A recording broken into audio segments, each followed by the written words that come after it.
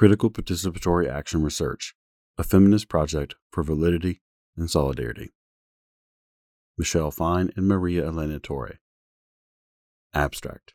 We present critical participatory action research as an enactment of feminist research praxis in psychology. We discuss the key elements of critical participatory action research through the story of a single national participatory project.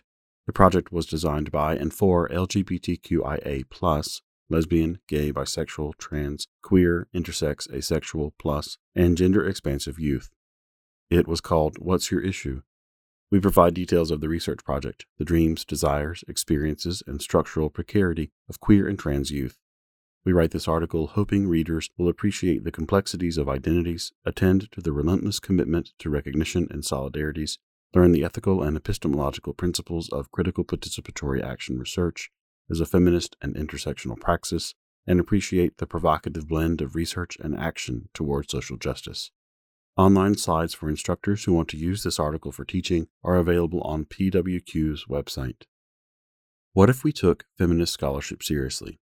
As researchers and scholars who have spent much of our lives building a praxis of critical participatory action research, PAR, we take this provocation as an opportunity to reflect on critical participatory action research, an approach that we understand as a feminist response to conventional research practices.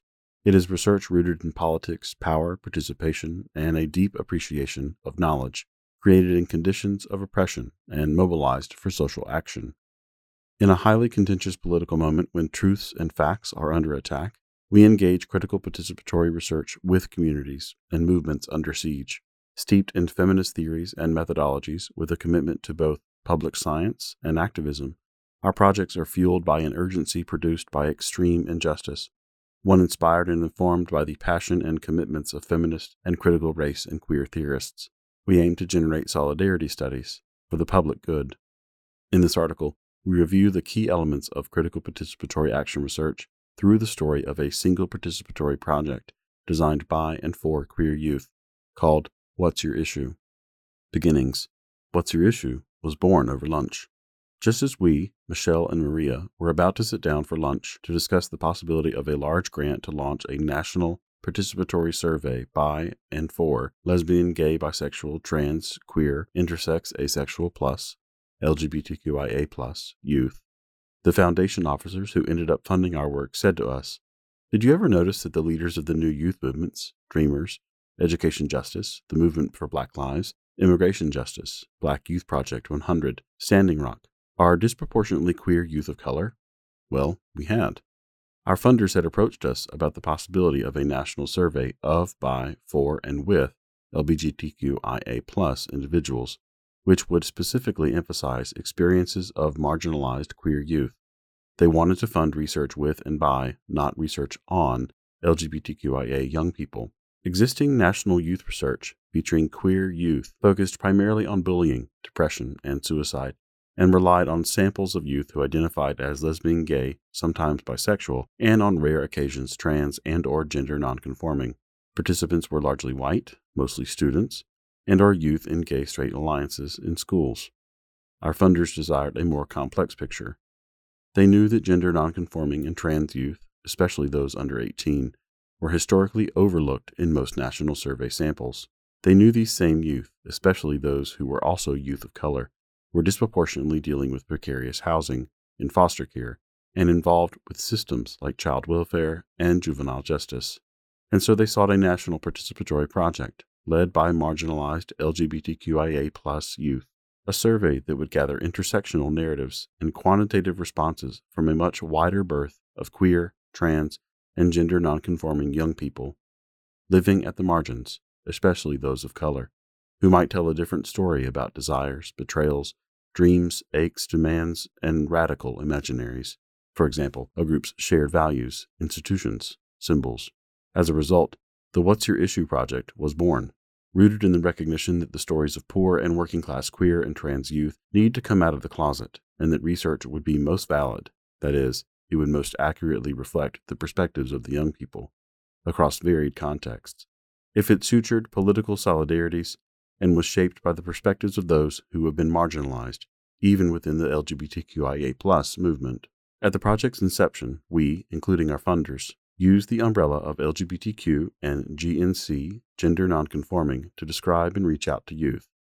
We quickly came to learn from survey takers, however, that though we hoped the Q, queer, would signify the inclusion of all youth who did not identify as straight and/or cisgender, this intention was not explicit enough.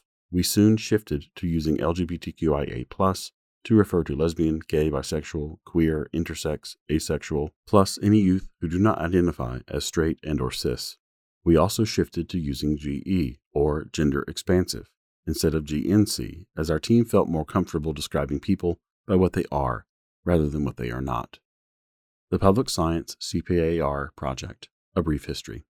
For the past 25 years, the Public Science Project at the Graduate Center, CUNY, has been engaged in critical participatory action research, CPAR, with communities on key policy questions of educational, carceral, racial, gender, immigration, and sexuality justice. Maria Elena Torre is the founding director, and Michelle Fine is a founding faculty member. Scores of research projects have been designed by collectives of vibrant, diverse teams of academic, practitioner, and community co-researchers. At the center of the inquiry are girls and women, immigrants, queer youth, women in prison, school pushouts, young people in foster care, and youth activists who are fighting for educational justice and against police brutality. We have documented the impact of college in a women's prison, with a research team composed half of women in prison and half in the academy. In another project, we identified the gifts that formerly incarcerated students bring to a university. We have done this work with a team comprised predominantly of college students who have been formerly incarcerated. We have cataloged the devastating consequences of aggressive policing on communities of color, on families, elders, and youth, with a research collective of New York City youth, adults, and elders in the Bronx. We have examined, in coalition with youth organizers, why and how gender nonconforming girls of color are most likely to suffer suspension from New York City schools. In each project, we worked collaboratively in what Torre has called participatory contact zones, spaces where very differently positioned people come together across power, privilege, and vulnerabilities to develop theoretical and methodological designs that focus on structural dynamics, engage history, and contemporary social movements, and assume lives are simultaneously filled with pain, joy, and resistance. As an introduction to CPAR, we elaborate each element in its name. Critical. Once we establish a research team of university and community-based researchers, together we read and share experiences, standpoints, and skills. We draw upon critical psychology, feminist, critical race, queer, decolonizing, and Marxist theoretical frameworks, music, art, and folk tales. We catalog various perspectives on the shape of the problem we are about to explore. We start with a critical lens because we understand that we are researching in landscapes that are deeply uneven and unjust. Together, from an angle of inequity, informed by a wide spectrum of theory, methods, and life experiences, we carve a set of research questions.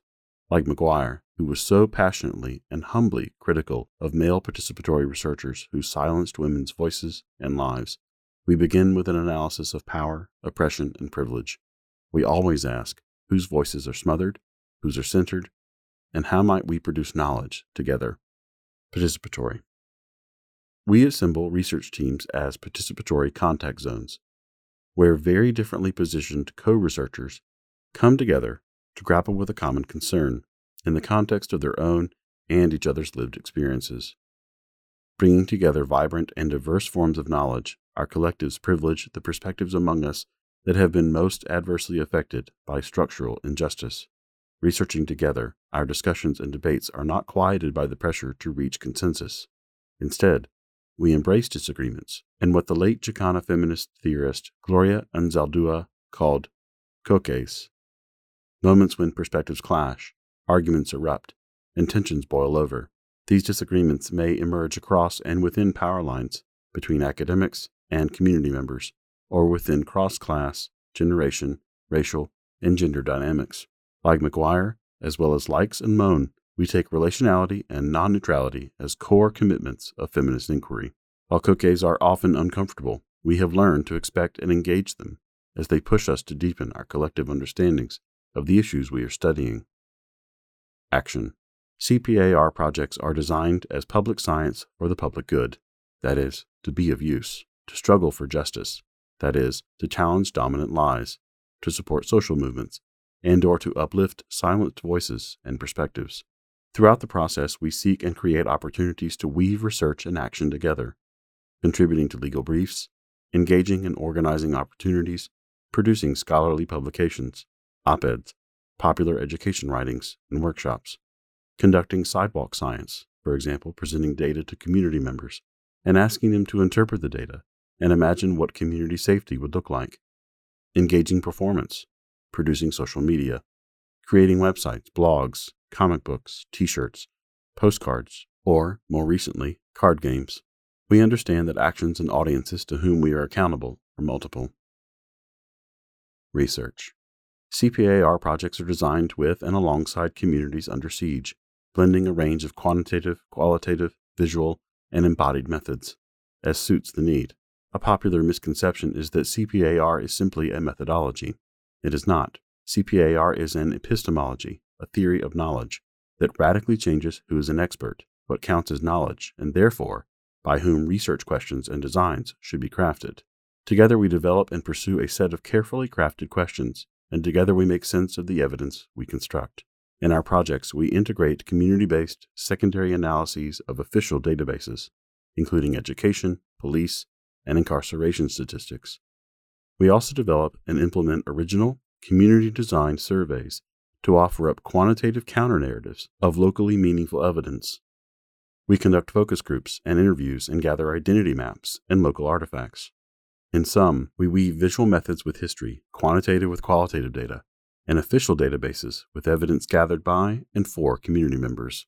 With this range of methods and some very traditional commitments to being systematic, valid, and theoretically driven, many of our projects, in some ways, can look like conventional research, with multi-level research questions, theoretical frameworks, multiple methods, systematic statistical and qualitative analyses, and triangulation of data, and a commitment to ambitious and creative dissemination aimed at a wide range of audiences. However, two foundational commitments distinguish CPAR projects from conventional research. No research on us without us.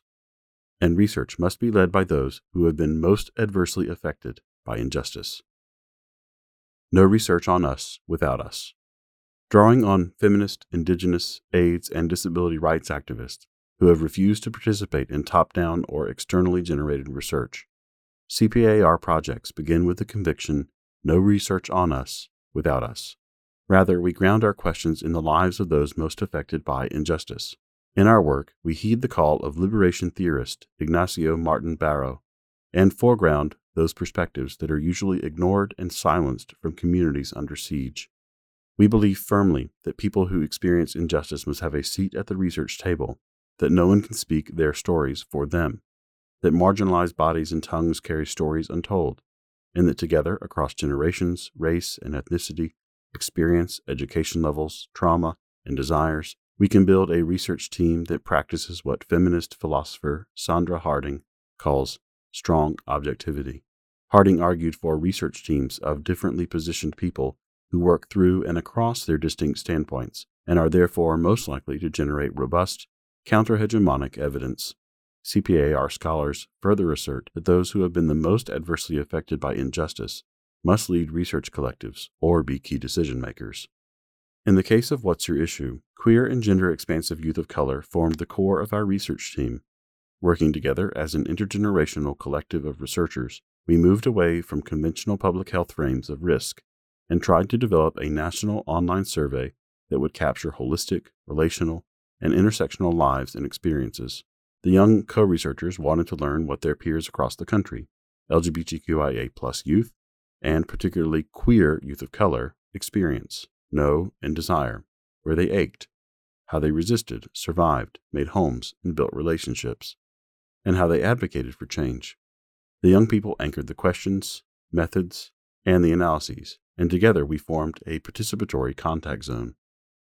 Like Harding, Anzaldúa has written on the many streams of wisdom that flow in the borderlands, the in-between spaces, among diverse points of view.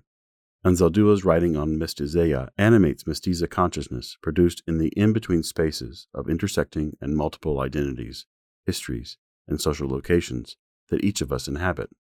Mestizeya recognizes the keen insight and awareness that comes from embodied seeing and knowing at multiple and simultaneous levels of power and vulnerability from both the eagle and serpent's eyes. Multiple knowledges live within each of us and grow even more powerful when explored among us. We also borrow and build on Anzaldua's notion of nosotros, which force us to hold the ever-present tensions of power, privilege, and vulnerabilities within participatory contact zones of our research collectives. We are a we made at all times by revolving us, nos, and others, otros, connected by a hyphen of mutual implication. Our lives and histories and the false binaries that position us are produced in relation to each other, and these dynamics are part of what we interrogate and seek to disrupt with our praxis. We understand the we of our collectives as nosotros, where our many intersecting differences come together. We share the gifts and challenges of our distinct standpoints, and we commit simultaneously to reckon with power and imagine new possibilities, to share, and to build new knowledge and new futures. Participatory contact zones ignite the catalytic insights produced when very differently positioned people join together, critically examine what is, and to creatively imagine what could be. Critical construct validity. CPAR projects not only challenge traditional notions of expertise, but the research, by design, delicately and deliberately seeks to complicate the very constructs the researchers use to frame their work, as if we are heeding the call of Emily Dickinson, the poet who wrote, "Tell the truth, but tell it slant," and grounding our work in the feminist insistence to question top-down authoritative ways of seeing. CPAR researchers challenge unquestioned assumptions from the ground up. We ask, what is the shape of the problem we are studying, and from whose point of view? What do dominant narratives about queer youth leave out, ignore, dismiss, and fetishize? How does the problem look from the bottom up, or from the radical margins?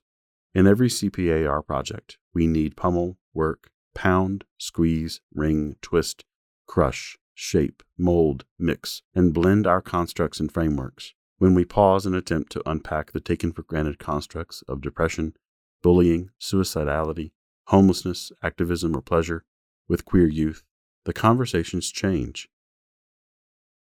and the blinding narrowness of our disciplines is revealed. Our research teams approach and then pause to trouble the very constructs and assumptions that psychologists routinely place on marginalized bodies. We call this critical construct validity, with an epistemological nod to Foucault's call for genealogy. In the early 1970s, in a conversation with Noam Chomsky, Foucault urged social scientists to, quote, criticize the working of institutions which appear to be both neutral and independent, to criticize them in such a manner that the political violence which has exercised itself obscurely through them will be unmasked, so that one can fight them, end quote. In our research teams, we work hard to unmask the political violence and the embodied dynamics that often result. While we focus on structures, we are careful to understand how structures can induce lives of pain and joy, imbued with complexity and multiplicity, both wounded and resisting. This kind of conceptual excavation is precisely what happens in CPAR projects, where we challenge, reject, and rework traditional constructs, even as we birth new ways of seeing the present. Consider, for instance, the scholarship of feminist psychologist Sarah McClelland, who has undertaken a critical historiography of the construct sexual satisfaction that psychologists, evaluators, and public health researchers routinely apply to measure quality of life. With a blend of classic and original methods, McClelland has studied how people, women and men, trans and cis, straight and gay, and across racial groups, make assessments that they are satisfied or unsatisfied. Compared to what?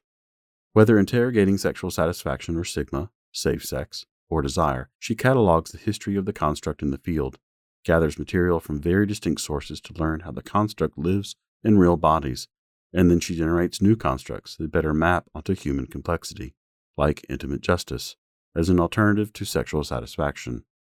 Like McClelland's program of scholarship, CPAR takes a deep interrogating dive, with quite diverse co-researchers, in real time, often through coquets and difficult dialogues, to unearth what we mean and what we are hiding when we use taken-for-granted notions like woman, gender, sexuality, bisexual, race, safety, gender-conforming, violence, belonging, mental health, homelessness, trauma, desire, activism, or even trust.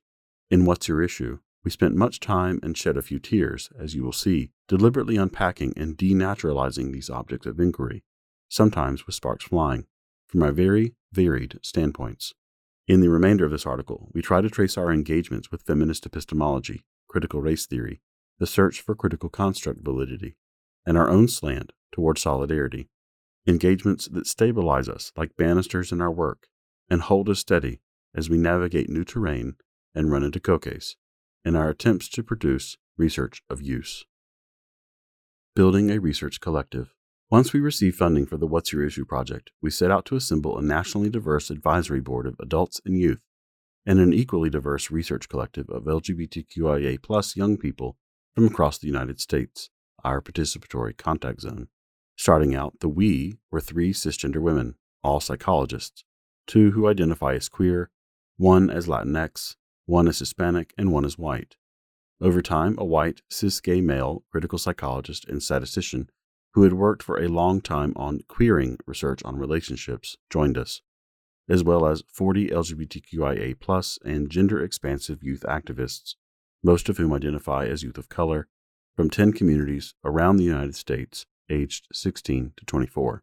We reached out to LGBTQIA+ artists, scholars, and activists through personal and national networks, and within a month, an advisory group of intergenerational, majority youth, and people of color formed.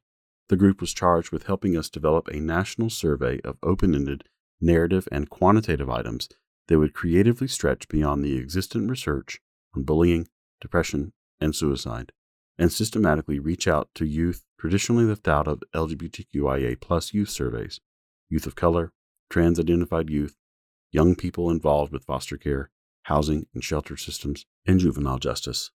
We also wanted to be sure to avoid what Fine and Cross and Tuck have called damage-centered research, focusing only on problems but not on the gifts, strengths, and desires of young people. Once our advisory group was assembled, we together identified key regions in the United States that we wanted to be represented by the Youth Participatory Research Team and sent invitations to LGBTQIA+ youth organizations, as well as general youth groups in each region.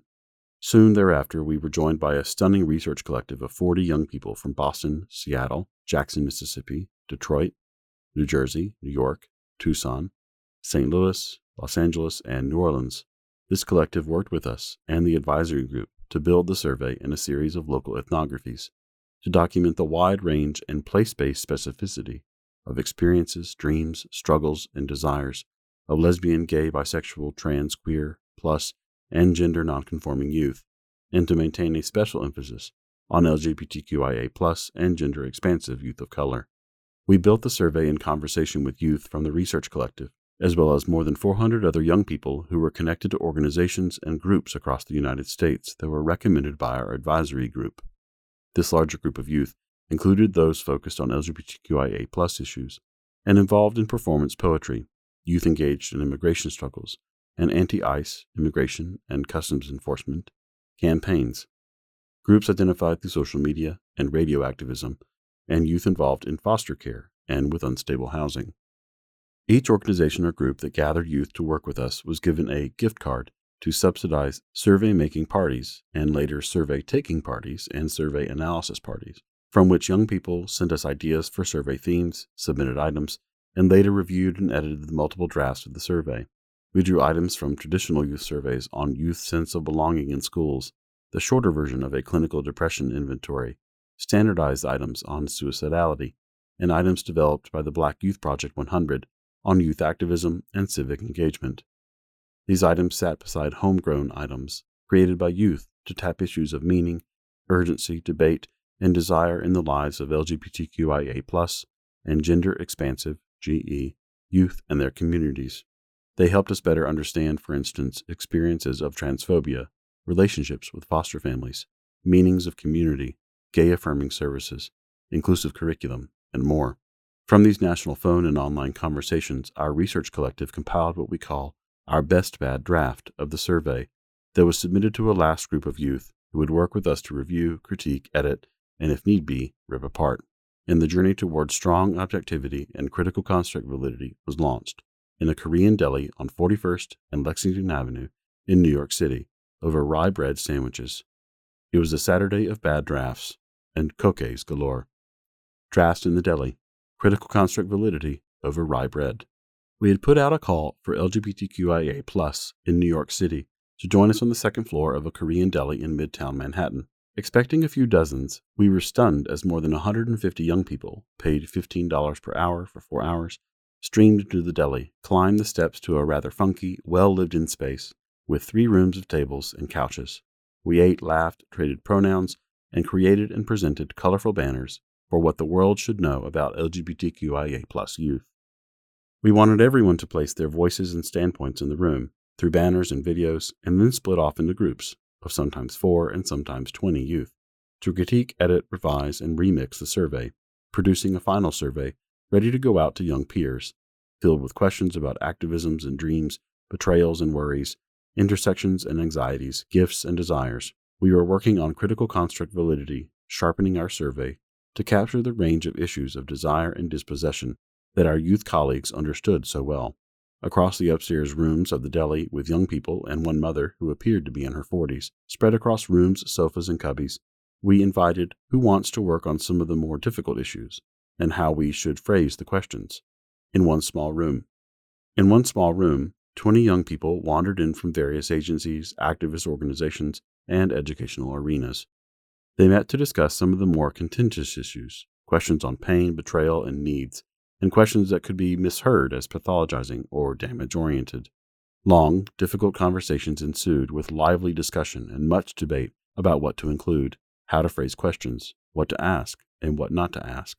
Before we knew it, we entered a dense conversation about construct validity. What's a woman? What counts as family? If I live on my cousin's couch, am I homeless? Do police really protect? Should a white passing person of color really be classified as of color? If I don't get harassed by police because I am scared to go outside as an undocumented person, does that mean I have a lot of stress about police or none? If I'm an online blogger, does that count as activism? And if I feel most comfortable among trans women of color in social media sites, can I say that's where I find community? We were deep into critical construct validity territory when we realized that basic constructs needed to be interrogated. In an attempt to unpack what's gender, what's sexuality, and what's identity, we asked the full group, should we even ask about sex assigned at birth? Some applauded yes, others yelled out, that question is offensive. After much back and forth, another argued, quote, I want to respect trans experience. If we don't ask sex assigned at birth, we might miss the experiences of trans people who only check man or woman, and not or also trans man or trans woman. I want them to have that right, but I also want to include their experiences as part of the trans community. End quote. The collective of young people were ripping the threads off what many of us thought were coherent psychological categories of gender and sexuality, race and racism, family and police, challenging each other and not always agreeing. We were renovating the survey, bottom up. What's a representative sample? The final survey we created was launched online, and participants were recruited by sharing the link through social media, Twitter, Instagram, Tumblr, as well as through listserv emails, paper postcards, flyers, and posters that were mailed to the organizations and groups that helped build the survey. In the end, more than 6,000 young people across the United States took the survey, which we defined as answering 80% of the questions. A full 5,860 identify as LGBTQIA+. Ranging in age from 14 to 24 years, participants were from all U.S. states, Guam, and Puerto Rico, and reflected a relatively balanced representation of the 4 primary geographic regions of the U.S. We were overwhelmed and excited by the magnitude of responses, the geographic breadth, and the diversities that the young people represented. In the comments at the end of the survey, we learned that the participants were most excited that the survey, even though it was long, felt like it was made for us. The survey was obviously written by queer youth. I felt affirmed by this survey.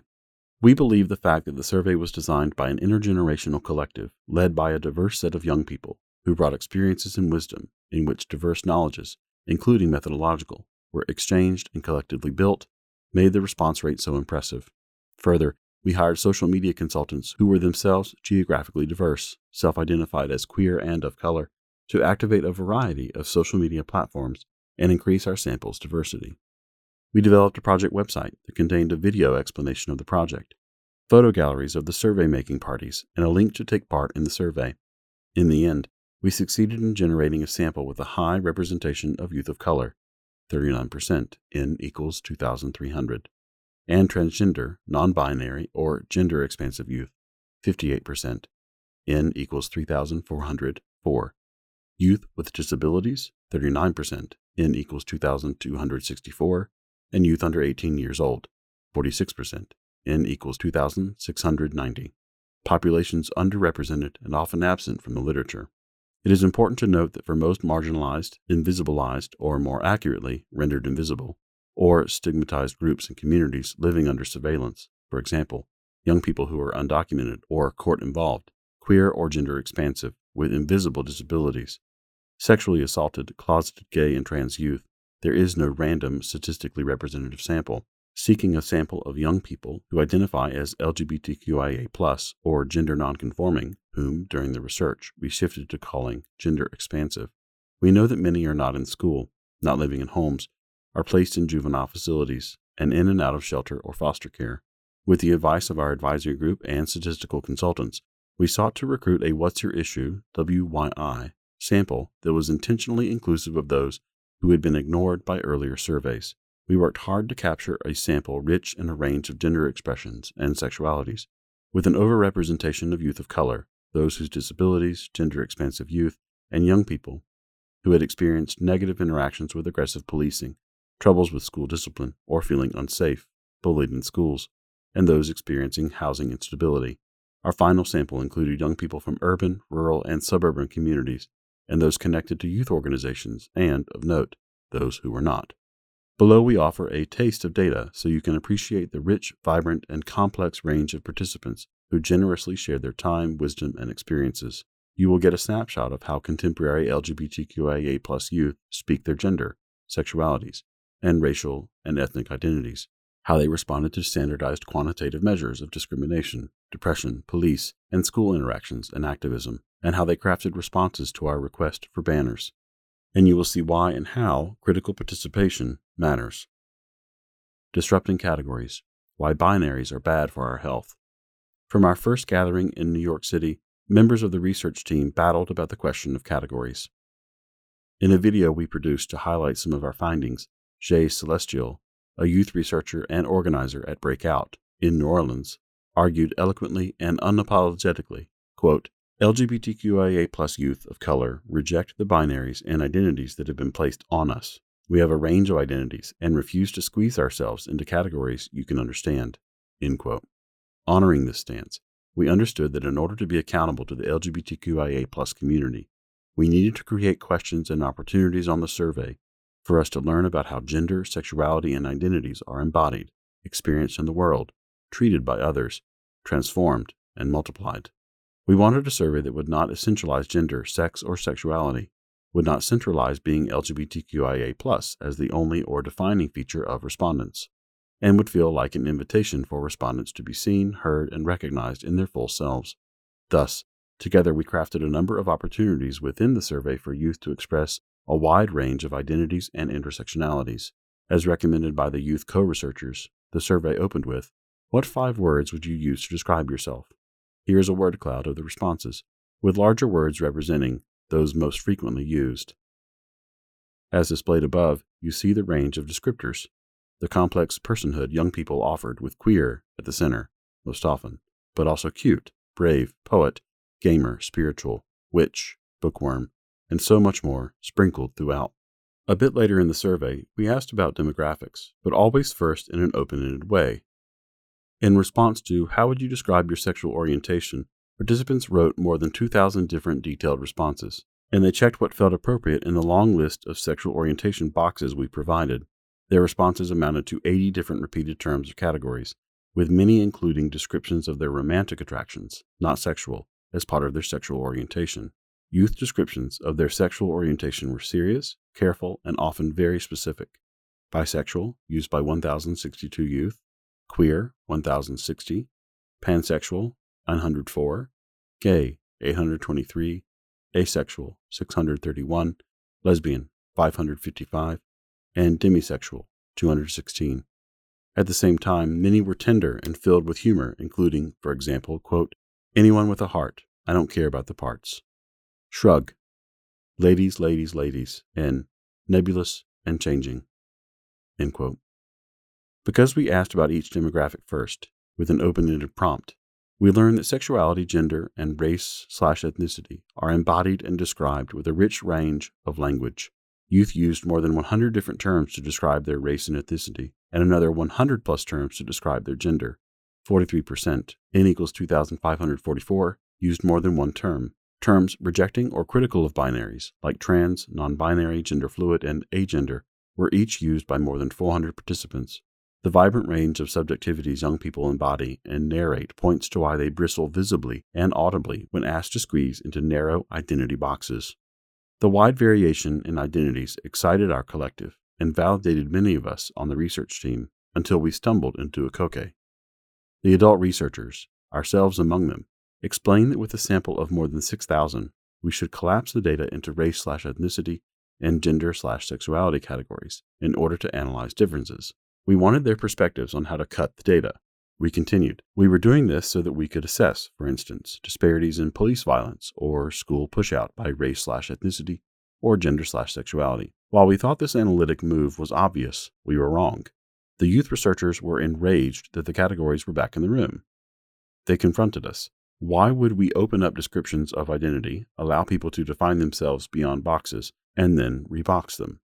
After much heated deliberation, we creatively navigated a compromise that defined the limited conditions under which we would compare white respondents to respondents of color, cis to trans, and precariously housed to stably housed. The categories themselves were an affront, and again we slammed into the issue of critical construct validity.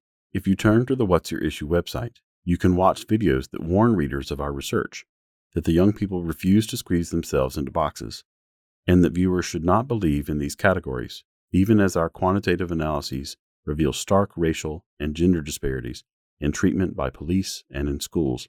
We settled on an awkward compromise. We would investigate and document structural oppression through demographic categories, but represent the young people in the vibrant, intersectional, and fluid language of their willful subjectivities. A taste of quantitative analysis. The quantitative analyses, available in a series of publications including Fine, Torre, Frost, and Cabana, reveal what will come as little surprise. LGBTQIA+ young people experience relatively high levels of structural precarity, unstable housing, aggressive policing, push-out from education, alienation from family across racial/ethnic groups, and yet significant disparities by race/ethnicity and gender/sexuality in negative relations with police and school push-out.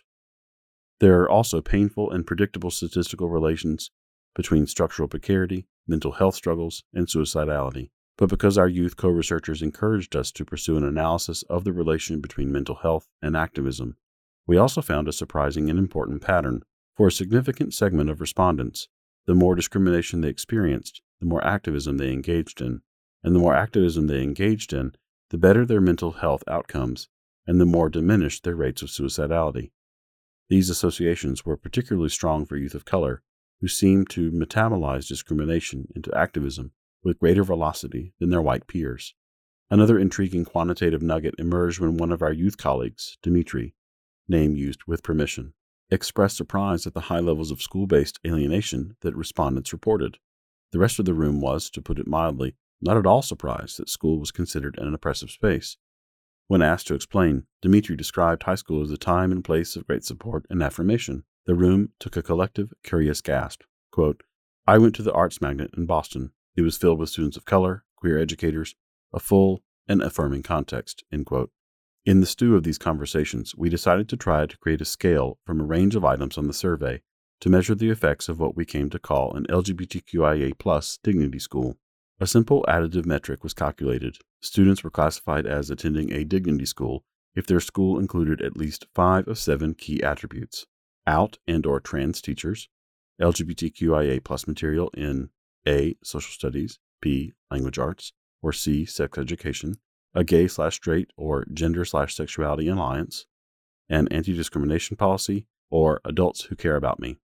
We did the analysis of the full sample with our entire collective and discovered that respondents who attended a school we would classify as a dignity school were more likely to trust educators and report more positive mental health and academic outcomes. Conversely, students in dignity schools were less likely to report experiences of bullying, mental health struggles, school pushout, and suicidal thoughts.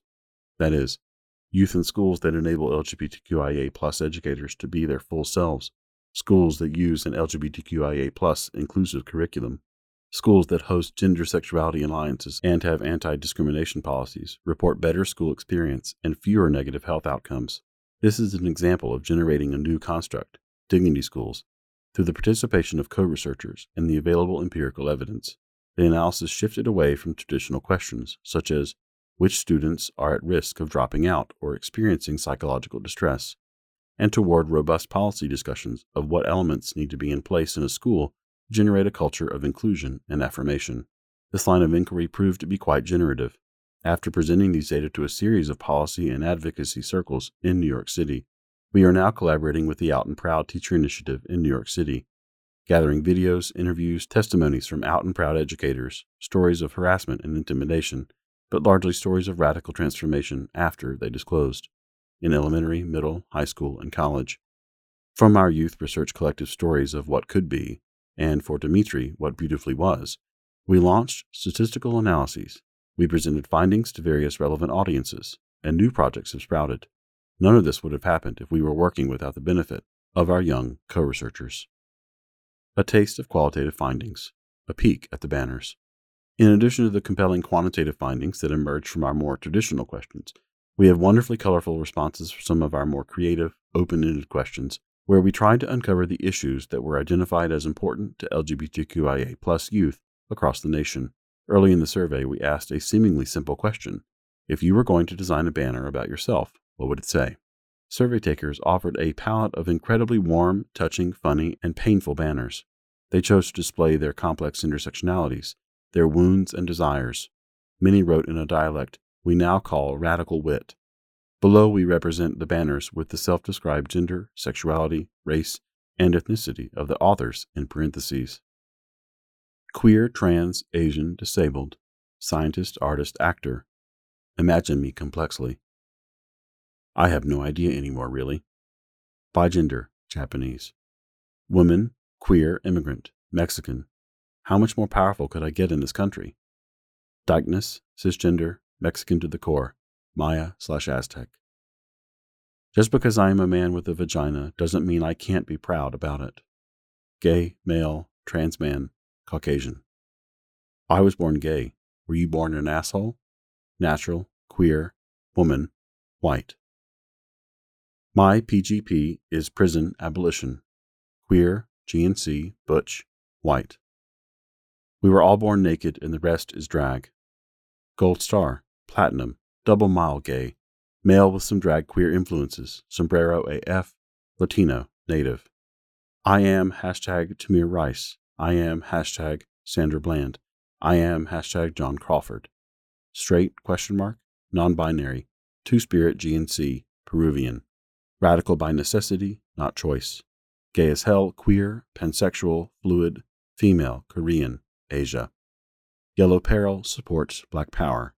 Lesbian, cis, biracial, Japanese/white. Disability is about a system of oppression, not about me being broken. Straight, trans man, white. Flexing my complexion over white supremacy. Gay, boy, multiracial, Brazilian, Latino, Asian, Black. Hug a gay Mormon. We exist. I am a boy who is attracted to other boys for emotional and physical reasons. I am Caucasian and my family stems from Europe. I am LDS, but have Jewish heritage and practice both Jewish and Christian holidays. White. How am I still here? Blackity black. I'm Black y'all and Afro-Latinx. Why critical participation matters. Drawing on longtime feminist commitments to the power of consciousness-raising groups, intersectional solidarities, and local knowledge produced on the ground, our research projects intentionally bring together very different standpoints, and as a collective, we dive into, disrupt, and innovate critical psychological dynamics. With strong objectivity, we aim toward critical construct validity. We curate difficult dialogues within and across power lines, encouraging the voicing of divergent lines of analysis, and we explore how opportunity and betrayal, resistance, and willful subjectivities live in our bodies. Within our research collective, we explore how social categories and even diagnoses, such as bisexual, trans, bipolar, neurodiverse, homeless, have moved under the skin. We privilege the views, critiques, and insights narrated from the margins, and we build together with the insight and insights that are fermented in conversations with nos otros. Within feminist studies, there are debates about whether or not feminist scholars should rely upon traditional metrics of objectivity, validity, or generalizability, or whether we should generate new justice-oriented guidelines for feminist praxis. In our participatory projects, we do not reject commitments to objectivity, validity, or generalizability. Instead, we queer them. We gather toward strong objectivity, pursue critical construct validity, and seek what Fine has called provocative generalizability, evidence that provokes a wide awakenedness, opening new ways of seeing old struggles. While our major theoretical and political coquet in What's Your Issue was around the use of rejection of gender, sexuality, and race categories, we also debated if and how to compare respondents across racial categories, for example, especially through the binary of white versus youth of color. Hell no, you can include white passing respondents in the of color group. Whether to ask standardized questions about depression, suicide, sex at birth. For some, these were essential, and for others, they were questions that trigger, whether offering a checklist after an open-ended question about gender, inviting survey takers to check all that apply, man, woman, trans. Man, trans, woman, two-spirit, will suggest that a trans man is not a real man. We clashed over whether the census data on racial representation is accurate and reliable. The census? Who believes the census? I don't ever see white people in my neighborhood. They aren't the majority in this country. We generated a wide bottom-up list of injustices that may induce stress and elaborated a broad base of activisms enacted by young people on the streets and young people in their pajamas online. Other tensions erupted, fortunately, because we were such a diverse group and led by the standpoints of the young people. If Dimitri hadn't attended a dignity school, we might not have imagined that such an analysis would be possible. If we didn't ask for banners, we might not have uncovered the radical wit that so many young people express. If we didn't ask for 5 identifying characteristics as an opening inquiry, we might never have learned about the rich intersections of neurodiversity and queer identities, still being unpacked. We, 2 of the academics on the research team, did not consider including questions about religiosity that proved to be really meaningful to our co-researchers and many of the respondents. Some of our co-researchers were sure that sex and gender were real, essential, and embodied, while others fiercely rejected all categorical identities and preferred to think about fluidity. Some wanted no damage analyses of pains, wounds, troubles, and others insisted that we gather this material. This is my life, to reveal the scars of repression. As a collective, we decided to ask about the wounds of oppression, betrayal by public authorities and intimates, and the psychological scars of homophobia, misogyny, xenophobia, and racism, always alongside evidence of activism, desires, radical wit, and vibrant, willful subjectivities. All of these tensions and the analytical debates they inspired resulted from deep participation and a collective commitment to dive into our differences as if they were gifts, nos otros, indeed. Practical implications.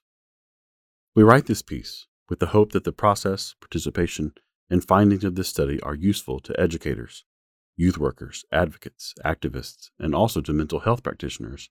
We have worked with lawyers, social workers, and youth organizers on revising their forms so that all intake demographics start with an open-ended item. Please describe your gender/sexual orientation/race ethnicity, thereby inviting people to present themselves with complexity and authenticity. We have been honored to sit with youth workers, social workers, and childcare advocates as they consider forms, gender-segregated units, and how to honor the complex identities of young people in the system, juvenile justice, foster care, shelter. We have worked with therapists eager to help young people understand the range of identities, words, fluidities that they may try on, rather than being squeezed into categories adults find familiar. We have collaborated with youth workers and group workers who are interested in building participatory democracy, governance, and participatory research into their therapeutic spaces, research spaces, youth spaces, and popular education spaces, and construct with young people participatory evaluations of services offered. We have consulted with lawyers about opening up legal categories of sex discrimination to include a range of gender preferences and performance, and we have collaborated with schools about the importance of inviting educators, staff, administrators, and students and their families to be their full selves in the classroom. It's good for the LGBTQIA+ young people, but really for everyone in the school community. Practitioners from a variety of settings have used our findings about correlation between the presence of out teachers and school staff, and the inclusion of LGBTQIA+ material in school curricula, and reduced levels of school bullying, reports of mental health struggles, and suicidality. Therapists have asked for postcards of the amazing range of gender and sexual identities for their clients. Healthcare practitioners are using our findings to think through reproductive justice for all young people, cis and trans, fluid, heterosexual, bisexual, asexual, lesbian, gay, questioning. Child welfare and juvenile justice advocates are thinking with young people about gender segregation and how to better honor gender expressions of trans and gender-expansive youth. We believe our findings and our commitments to participation can open doors for more inclusive classrooms and mental health settings if the adults break the silence on diversity of identities and intersectionalities and share power. What's Your Issue revealed in statistics and stories that queer youth, especially trans and gender-expansive youth and youth of color, are more likely than straight, cis, or white youth, respectively, to encounter difficulties, discrimination, and violence in schools and public spaces, on streets, in subways and airports, and by public agencies, the police, service providers, and, too often, even at home. In many contexts, youth are also punished for speaking aloud and embodying the strength of their convictions. Queer youth of color are particularly vulnerable to structural violence at the hands of state institutions, specifically by police and in schools. And yet, through our critical PAR design, we were able to see, recognize, and honor the full, vibrant, complex subjectivities of LGBTQIA young people who refuse to assimilate, who voice a bold critique of dominant categories and hierarchies, and who yearn to participate fully in radically transformed institutions and communities. In terms of action, we have co-authored publications and presentations at professional, activist, and queer organizing conferences. We are co-authoring white papers and legal briefs on dignity schools, providing regional analyses for policymakers, and developing a hilarious youth-designed card game called Radical Wit, produced from the clever banners that the more than 6,000 respondents produced. We have written expansively about the debates we engaged, with much anticipated and sometimes surprising dissension. We have produced a video centering the perspectives of the youth researchers and laying out the arguments against the categories.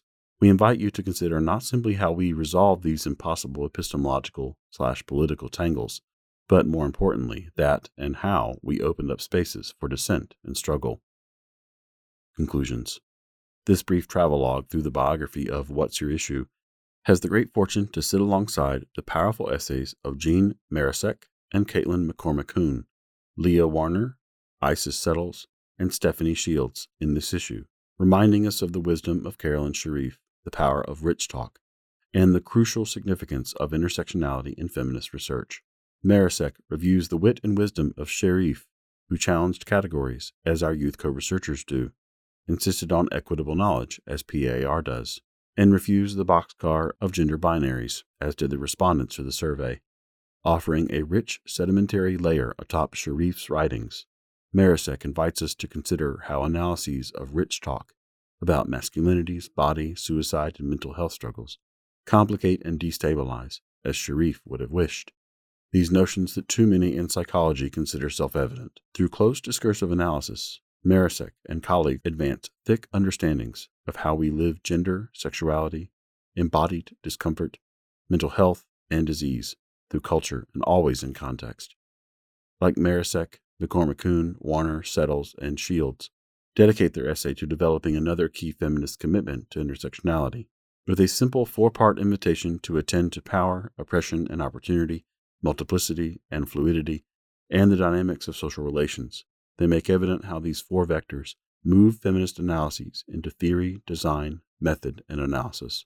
We like to think that through critical participation, questions of power, oppression, multiplicity, and dynamic relations are visible and able to be theorized. To end, we return to why CPAR with intersectional feminist, critical race, and queer communities is crucial to psychology as a public science for the public good.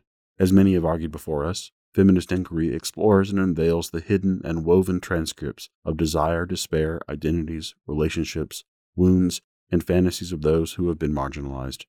And as Marisek suggests, CPAR helps to destabilize taken-for-granted categories by centering queer youth of color as co-researchers who are living and flourishing in deeply precarious contexts. Our research gained in validity, hilarity, urgency, and complexity.